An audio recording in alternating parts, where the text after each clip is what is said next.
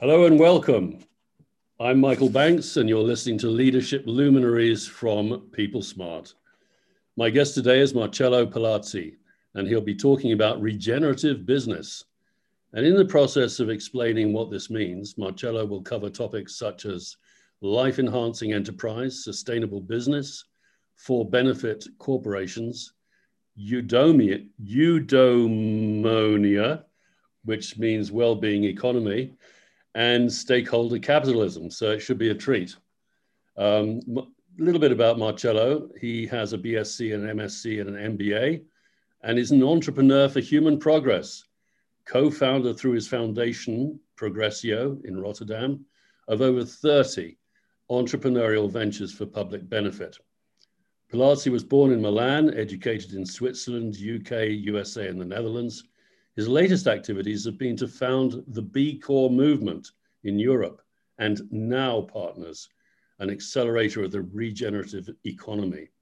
He is a Harvard and Stanford alumnus, graduating in economics from LSE and Erasmus University.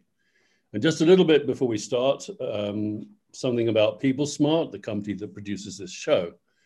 People Smart provides innovative solutions, both virtual and in person, to organizations in many countries, cultures, and languages, focusing on leadership and people development in the context of digital transformation, change management, culture change, and the increasing need for emotional intelligence. There we go. So, hello, Marcello. Great to have you on the show. Hello, Michael. A pleasure being with you. Thank you. You're very welcome. What's the weather like in Amsterdam at the moment? Actually, we had the wonderful weather. It's snowed, and now it is a white fairy tale, at least when you're outside the city. So it will be beautiful. Thank you. Fantastic. Yeah, we've had record low cold temperatures in England. Apparently 2 nights ago, it was the coldest night in 80 years. So, but very pretty with the snow and the sun's out. Yeah, bloody cold. So, okay, let's get into the questions. So tell me about your journey. What has that been like? My journey started, now with the hindsight, I can say it started in my teens. I was sent to England after Switzerland. And as I started studying economics, it didn't make sense. It was very disconnected from humanity, from social considerations, from the word you mentioned, eudaimonia, well-being. And so I started researching family firms, mostly family firms that actually had integrated this human values into running of their companies, and then also a bit about economies that had done so. And that really kicked me off on a journey that is still continuing after 30-something years. I think originally the kind of seed must have been that my father was an engineer and entrepreneur, and his father was a lawyer and a judge. And at home, we always talked about either the law and ethics or business. And sort of that was how I was basically, I lived in that environment. And I've always loved entrepreneurship. I say, without entrepreneurs, we would be living in caves, eating with our hands. And now, of course, we don't. We have a much more prosperous life, all of us, thanks to entrepreneurs. But entrepreneurs, and that's the question I think we're going to be discussing, what for? What are the objectives behind them? And that's been my journey to look for a purpose, sort of in a way, an existential purpose that combines entrepreneurship and what do we want to do with our lives? What is our legacy going to be? Fantastic. Well, what you're really talking about then is meaning, doing something that has meaning. You're just not doing something in order to get some money at the end of the day. But it's fascinating what you're suggesting. I'm looking forward to this because for myself, I've always been interested in the possibility of business contributing to the wider society to make the world a better place. Bit of a cliche, I know, but so this is going to be great. Why? So, and next question really is why business? You were looking for a purpose. if you like, and meaning. But why did you choose business? So actually, I wanted to study law because my grandfather was a lawyer and a judge. But I was Italian, living in the UK. The legal system were different. So I, thinking, looking, and actually economics. Going back to the word eudaimonia and Aristotle, economics used to be a branch of philosophy, and the eudaimonia meaning the well-being of people, and also oikonomia, which means the good management of the household, in also by Aristotle in the Greek times. For me, they triggered something in me. They were kind of quite existential identities.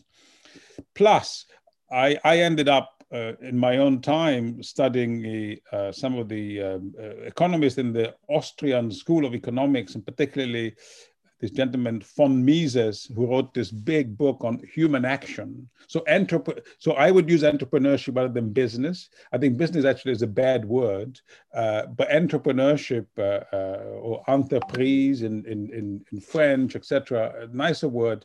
And it really is the multitude of human action. So we all human beings, 7.5 billion of us, we have dreams, aspirations, and entrepreneurship in a way is one of the main vehicle for actualizing those dreams. So that was the context for me.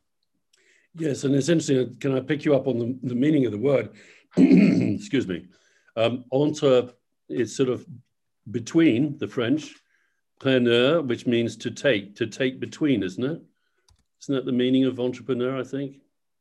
So in other words, you can act as a conduit for passing goods and services, relationships from yourself to others, vice versa.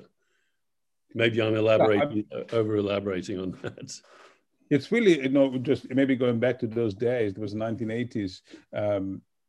For me, entrepreneurship was taking action, taking responsibility, taking initiative. And those were the days of sort of the dying days of socialism, Mrs. Thatcher in the UK. So that was the context. And for me, being responsible for your own life or your life of your colleagues and your families were very important notions that in a way socialism had suppressed. Because in socialism, you think, well, the state and the apparatus is taking care of people, which we know was not true, is not true. So that was in the context within which I was studying and starting my working life. Right, I get it. So let's go to now. What's new in the 20s? What's new? And I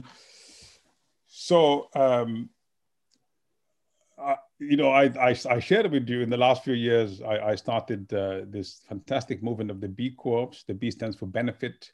And what really appealed to me was that there was a method, a discipline, a certification that basically triggers a lot of questions in companies of how they do things. And it's, of course, geared towards benefit. This certification measures the impact, positive or negative, but of course, the sum is the net impact that the company has on society, on itself. And there is a legal form called the Benefit Corporation by law. So I've been busy with this. We now have 15,000 of these companies around the world, 4,000 the certified B Corps, and about 12,000 or so of Benefit Corporation by law in 74 countries. So this is what I'm doing now. And of course, I'd love to elaborate on how we got there and where we want to go. What is the objectives of what we're doing? Well, please do, because I think it'd be great to sort of give the listeners a bit of an idea about, what exactly does it mean in practice? I mean, can you give an example or two, but do what you just said. Please go through. How did it start? Where's it going? And so on. So the example, I'll give you an example because this is very actual. The other day I was on the phone with a company called Essent. Essent is an energy company in the Netherlands. They're owned by E.ON, which is a German, an energy company, big German. And I said to them, how would you like to become the Patagonia of energy? And I say this because Patagonia is one of the iconic B Corps. And they are very far in say, a reinterpretation of what enterprise is, what business is. So Patagonia says very clearly, our mission, our vision is basically saving the planet. It's not making beautiful, sports clothes or the beautiful things they make. So they have a very existential, futuristic vision of the world, and they use business to actualize that vision. And you and I know, we remember many years ago when we were working with Anita Roddick. Anita Roddick had the same. She didn't make cosmetics. She wanted to help the Amazons and people who produce the raw materials for the Body Shop to have prosperous and good lives. And one way to do that is to make products that people buy. So in a way, business, commerce, entrepreneurship are instruments for wider purposes. And we see in the B Corp community, which is the beauty of our world, that everyone can have a different purpose, a different sub-purpose. So we may all want to have what I call the Greek trilogy of goodness, beauty, and truthfulness, but the way you actualize it is very different for each company. So someone makes Patagonia products, another is All Birds. All Birds is also a very cool B Corp. They started making sneakers made of wool instead of plastic, and they're very successful now, nearly $2 billion in asset value. We have another company called Lemonade, which has disrupted the insurance business, where you can get your claim paid in 3 minutes, which is something amazing. So I can go on and on and on. That's amazing. Love it.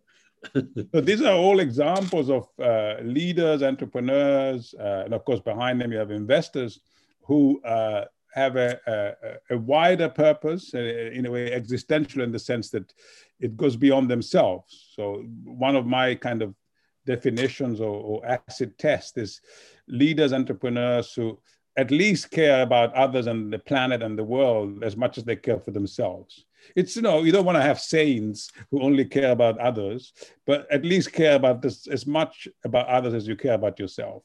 And that is a very, we see, and now the younger generations, they love this. They have been brought up differently. So we have a lot of young companies as well in B Corp. So in a nutshell, this is a sort of, when we met many years ago, it was sustainable business, responsible business, and mindful business.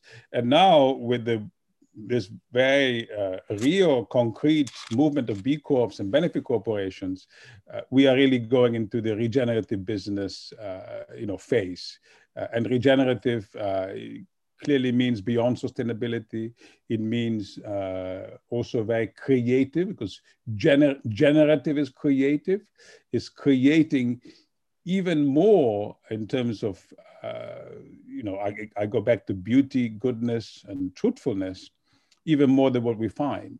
So the purpose is to regenerate, whether we have a sort of a presentation with 8 facets of regeneration, but it's about people regeneration, it's about organizational structures, it's of course about the use of materials, which is the circularity and the ecological dimension, it's climate, it's leadership. I remember maybe in the old days you might have worked with IBM, but now, look, IBM hasn't regenerated itself in the way that Apple has.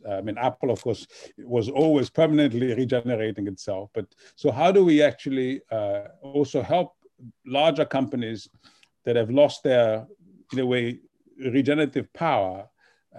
It's not always possible. Sometimes it's better for them to just go and new companies be born. But this regeneration, it's very applicable in the day and age where we live, where we know that we have to do something about climate and the general footprint, human footprint on the planet, and of course things like inequalities and life chances for people, et cetera, et cetera. Well, that's that's interesting. You remind me of conversations I've had recently with Philip Morris International, and what they're doing is extraordinarily regenerative. They have decided to be tobacco free, having sold cigarettes for decades. They are, and with that comes a true transformation of the culture of the organization, the leadership, their values, everything. And it's interesting that what you've got there is an older generation of leadership in their, say, 50s, who are very much of the old school model of the old type of company that Philip Morris was, or still is, but it's transitioning. And the opportunities there for the younger emerging leaders in their 20s and 30s to work out of a totally different model of leadership and for the culture of the organization. But I think that takes a lot of courage for an organization that big to say, okay, we're going to get rid of our main product. And we're a multi-billion-dollar company. What do you think? I didn't know. I mean, I met some people from Philip Morris. I will look it up. It's very fascinating because that would definitely be a regenerative model. Yeah, absolutely. And the other thing that occurs to me, Marcello, when you were just talking, is the fact that, people tend to simplify things. So they go, oh, well, you're just idealistic. You think you can save the planet while being a business person. Well, that's just not realistic. I mean, a lot of people think that way, I think. But what's fascinating is that if you look at the companies that are that you just mentioned, for example, the B Corp companies, they are doing something that's bettering society. They're caring about others apart from themselves as well, but they're doing it in a way that actually captures the marketplace. It's very practical. It's actually commercially intelligent to do that, as well as being good for the world. Yeah, no. I mean, absolutely. And so, from the early days when you and I were talking, and even earlier when I was studying, it's very clear that there's been a big evolution.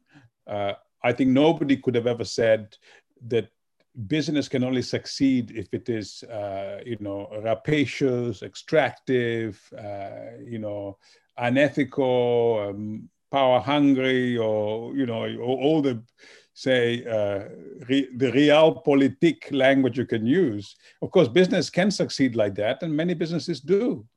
But what I can say now, after 30 years on this journey, is that this is absolutely not the only truth. And there is another way, and the other way is the way of regeneration, sustainability, and in a way, respect. It's a beautiful word, reverence. Reverence, in a way, reverence for, your customers and the planet, and basically what we call stakeholders. If you have some reverence or a lot of reverence, that also creates opportunities. So there is another way. I think what's also happening is because of the shrinking planet, and we all know, how many people on the planet, the resources we use, the climate, etc. It will become more and more difficult to be of the first kind, rapacious, extractive, and power hungry. Because you're reaching the limits of what is possible. And there is also, of course, the coming of transparency, technology, everyone knows everything. So reputation is also important. And like Philip Morris, Philip Morris, it's a good question. Why do they do that?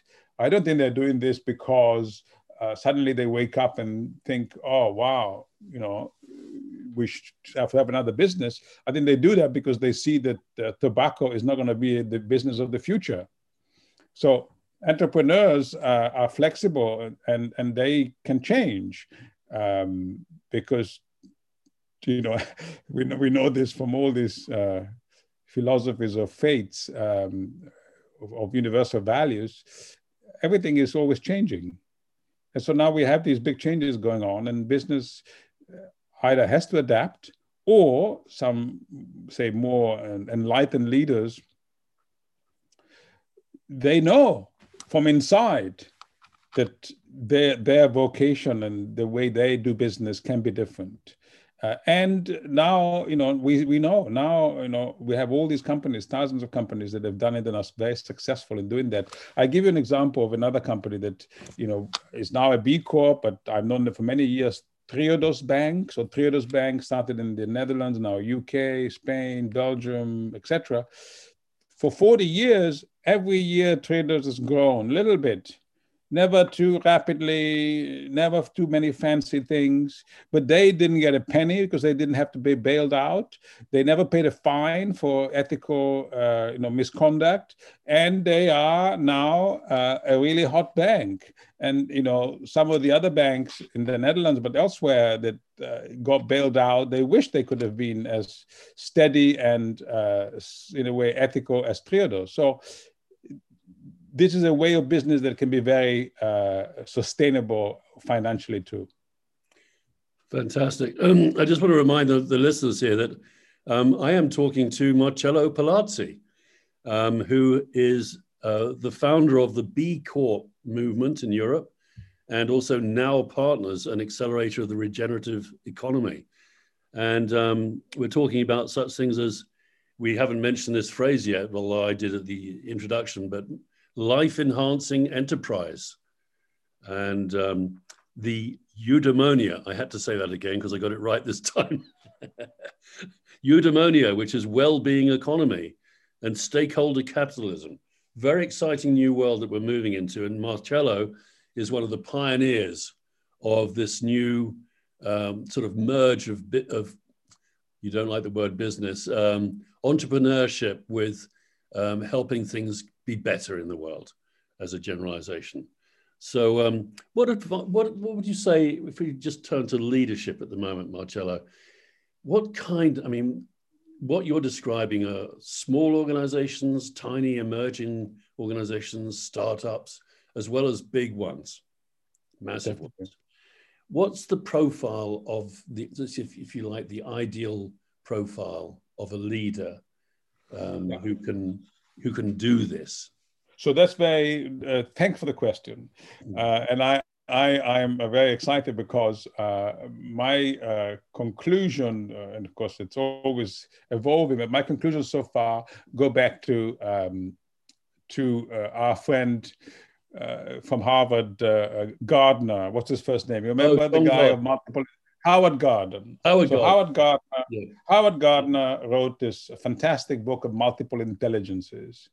So I was very lucky to meet him. He has influenced me a little bit, but I think that what I really have learned is that it is definitely not an either or. It's much more about multiple intelligences or multiple capabilities, as Amartya Sen would say. So take Anita Roddick, whom you remember. So Anita, she was on the one hand a very smart entrepreneur, clearly. She was also a very smart teacher, communicator. She loved to communicate her stuff. And thirdly, she was very socially aware, socially and in a way also planetary awareness. She felt what the needs of people, the needs of planet were. And then I can go on and on, but she had this kind of multiple capabilities. And this is what I think leaders could have those at all times. Even if you go back to, I was often reading about the Stoics, people like Seneca in Rome, etc. But great leaders, in a way, always had this, as I think Walt Whitman called, I contain multitudes. It's that containing these multitudes in you, in your leadership personality. So, and on the other hand, I think that what has happened is that a lot of the leaders have become very reductionistic. And, there is this, 50, 60 years ago, many leaders, business CEOs, they were engineers, there were maybe some biologists or chemists, and they became CEOs. And then there was this wave of accountants and economists. And so, unfortunately, too often accountants and economists are quite reductionistic. And so I think we are now in a new phase where we see more people entering business and climbing the ladders of corporations. People like Feike Sijbesma at DSM, a Dutch company. He was a biologist. He came from biology and he was fascinated with life. So DSM is about enhancing life.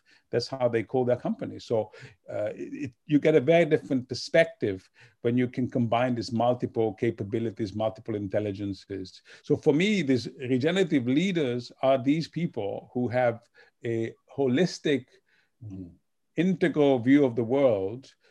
And they see this, go back to what we said earlier, entrepreneurship is not an objective, it's a means to achieve other objectives. Objectives are enhancing life or human progress, or,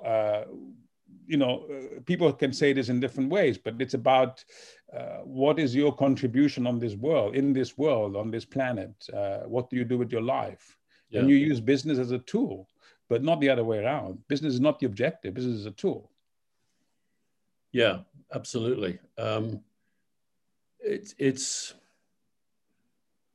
It's what I'm really delighted about, I'll be honest, is that, going back, 30 years or whatever, or longer, actually, there was this hope that we would value how people felt, how people were living their lives according to their truth, to be authentic, to be coming from the heart, and dare I say, even to take a loving perspective. And love back then, back in the 80s and 90s, you don't talk about love in business. It was a totally verboten. But I think what I'm delighted about now is that, and what you're describing, is that the leaders that are emerging and the future leaders, and maybe some even of the leaders who've transformed themselves because they've woken up to what's important, really important, are actually realizing the value of how people feel, the spirit of people. What's the morale like? Are you doing something that's meaningful, that's contributing? Because if you are, you're likely to be on the way to fulfillment, fulfilling your potential and feeling good about yourself and the world, and giving, therefore, more of yourself that is of the good versus the inward looking. So I'm thrilled about it. I am too, Michael. And I think that, in a way, you talk about eudaimonia. So eudaimonia was this word that I think Aristotle or the Greeks used for well-being, the well-being, and you can call it the thriving humanity, thriving people. Because ultimately, if you look, so if we stay on the course we are, very reductionistic, in a way, very extractive way of running our economies. Yep. We see the results, there's hardly any fish left in the world, pollution, climate, we know, the planetary boundaries, we are getting up against limits. Yeah. And so if we continue like this, then we have no planet left. We have no ecosystem left. Mm-hmm. So it's really, we can't go on like this. I think anyone would understand. You have to be really a bit of a blockhead not to understand it. And so, maybe 30 years ago, people like us, we were intuitively trying to do it in this way. Mm-hmm. And now it becomes the norm. It has to be the norm. And this is why we see in the B Corp movement so much, so much demand. And I think we have now nearly 1,200 companies waiting on the waiting list. So finally, things are waking up. Absolutely. But it is about this, it's this integration. In a way, this people say, this Cartesian revolution, this kind of segmentation and, going deep into silos, disciplines, has obfuscated the need to be holistic and to connect. This amazing guy, Rudolf Steiner, yes, maybe 100 years ago, or I don't know, 80, 90 years ago. He was in a way, the father of this integrated thinking that, agriculture, energy, medicine, architecture, they can be all connected. You can see them as being connected. Mm-hmm. And clearly now we know, look at health, after the enormous advances in medicine, we realize that being healthy isn't about taking the next pill, but it's a much more holistic. So in a way, the holistic, evolution of medicine is quite similar to what we see now in business. It's a sort of holistic evolution of business, because this is the way that the world is, and this is the world, whether you believe in God or not, this is the way the planet is, and the globe. It is holistic. Yeah, I always use the expression "big picture." When a good leader is a leader who sees the big picture, who can connect the dots, the connectivity of all these things that you're talking about. You're using the word holistic, and it's the same with the human body. It's the same with business and society and the relationship between them and so on. So I've got to ask this question though: what could go wrong? Well, what could go? I mean, so going back to this great guy von Mises, this Austrian economist, with his big book Human Action. If we allow a more kind of decentralized, decentralized systems, which I think many of our economies and countries are, they go with democracy, they go with all the various freedoms of speech, of et cetera, et cetera. In these, say, pluralistic, open society, George Soros will call them open societies, the risks are lower that something could go wrong. And I often make the comparison, as I say, the EU or the US. In the EU, the good thing is because you have 27 member states, you're likely to have at least some good leaders among 27. So there is a really high chance that their action will surface and more or less you go in the right direction. When, like in the US, you have one leader and you get the wrong leader, then you're stuck. So the pluralism, the biodiversity in that sense, of leaders is an insurance towards things going wrong. I think if they go wrong, it's because either you have, say, dictatorial autocratic regimes that impose their will on people, and they impose the wrong will. Sometimes you may get the right will, but the chances are it doesn't always work like that. We've seen it in history, good power, bad power, Yeah, power can be good, but it can also be bad. So that could be a risk. Second, in a way, big risk that we see now is this, artificial intelligence, machine learning, and going very far, which is going to go anyway, but it will not be properly governed. So we will end up creating monsters or creating a world with no workers. And so we have to watch it. But in general, I mean, I'm optimistic because I think that the world has never had so much knowledge. We've never been so resourceful in terms of everything we have.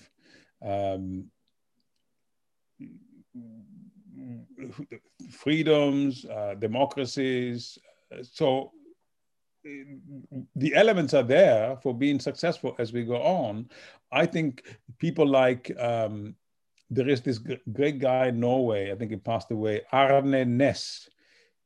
Arne Næss was the father and the writer of Deep Ecology. So someone like Arne Næss would say, a bit like, Fritjof Capra or the Gaia theory, James Lovelock, these people would say that the real danger is that we are too late in doing what we begin to do now a little bit. And therefore, we're basically going to destroy the planet. And I don't think it will be a total destruction, but it could very well be that many people in many countries will not survive.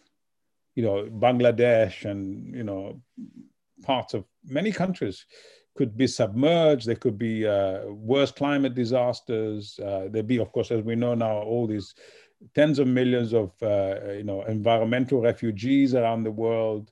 So, we create a very unequal world where some countries and people will survive and others will not. And that will be very tragic if we let that happen. Yeah, and I'm like you. I'm positive, or optimistic rather. Because I think one thing that I like to remind myself that we should never forget is the fact that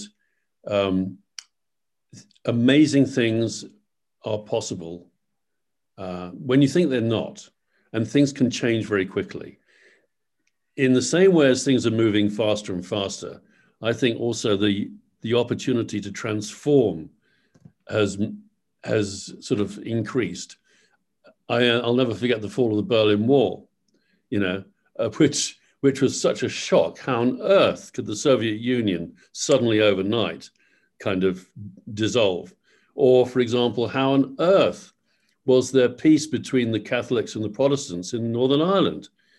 That was decades long, and you thought, well, there's no way it's ever going to be resolved. I think we have to have faith that, if we're doing all of this together, like-minded, good people, then it's amazing what can be achieved. So the alternative is lying down saying, I can't do anything about it. I'm just going to get drunk.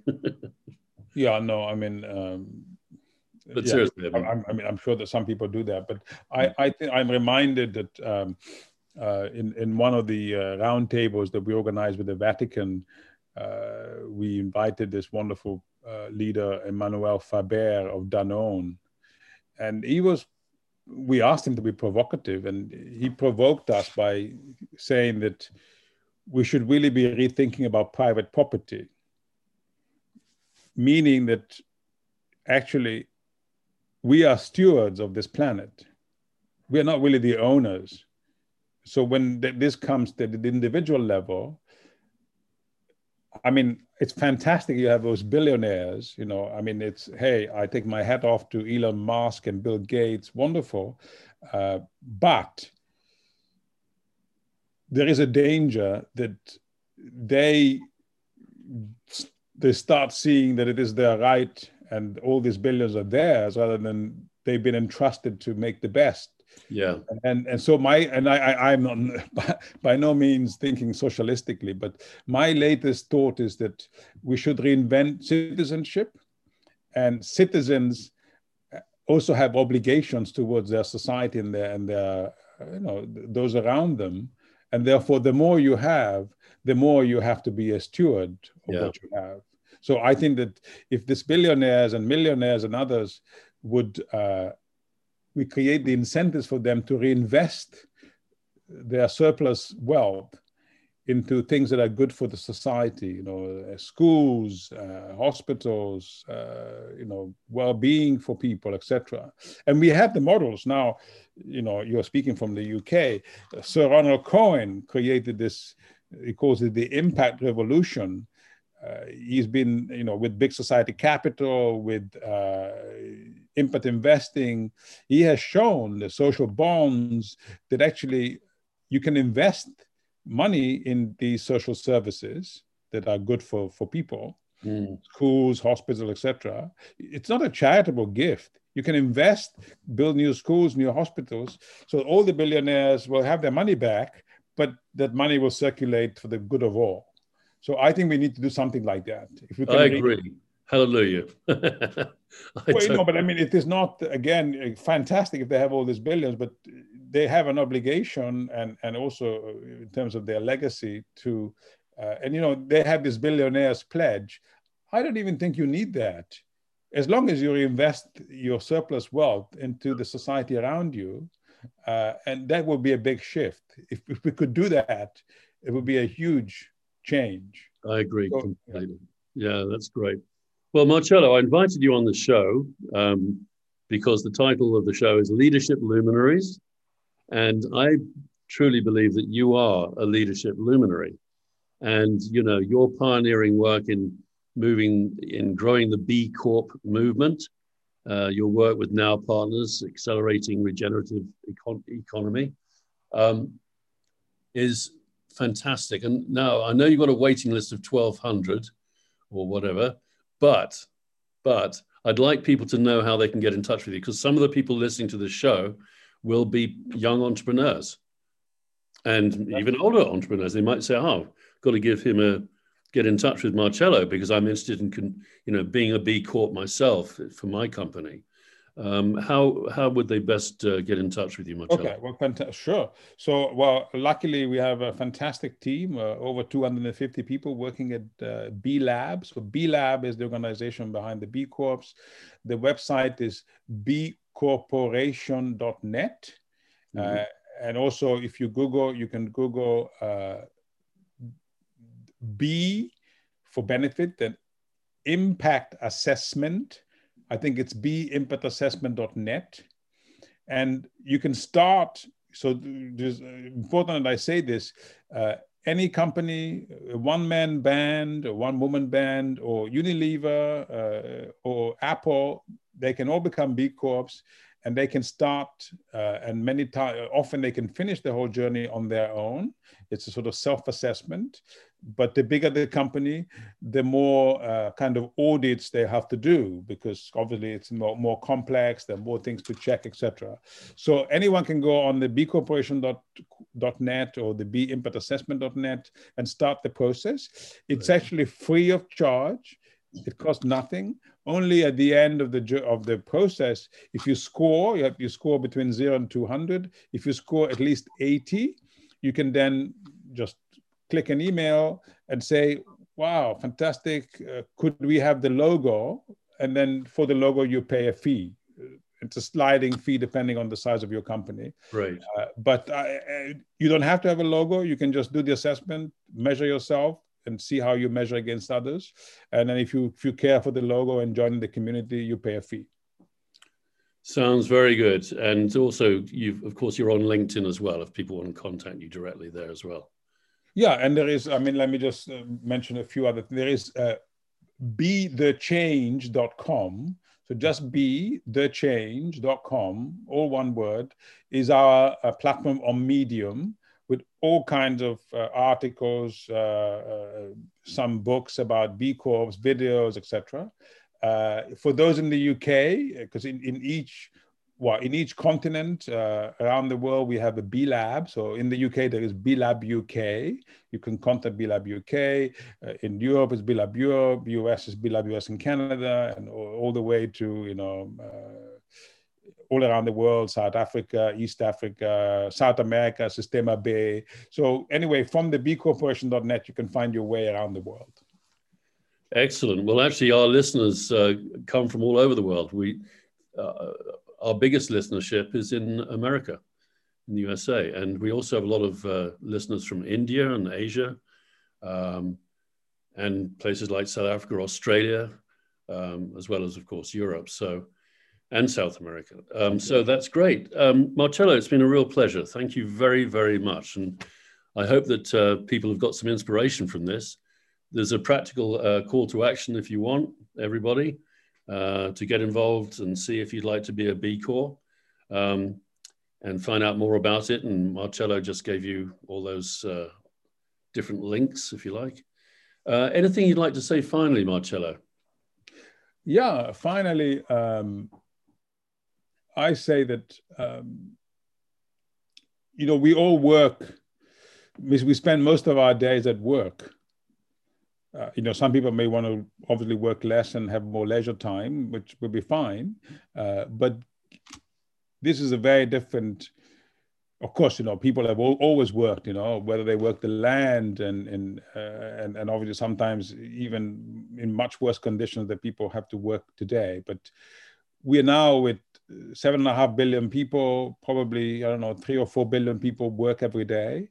And it's not going to be enough for us to only think about the good life at the weekend or in the evenings. We should is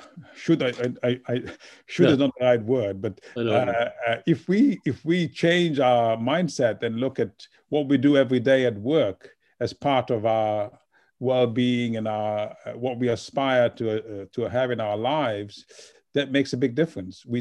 So we don't look at work just as a way to earn money and then do the good things in life, but connect it and integrate it. So I think that will be, for me at least, that's a very inspiring thought, that we integrate, is go back to being holistic. We integrate the world of work with the world of our aspirations as human beings. Fantastic. Thank you. That's a very nice summary and a good way to finish up this interview. I hope that you get some inquiries. And again, thank you very much. Good to see you Michael, again. fantastic. Thank you. It was a pleasure. Thanks for inviting me. You're very welcome. Take care.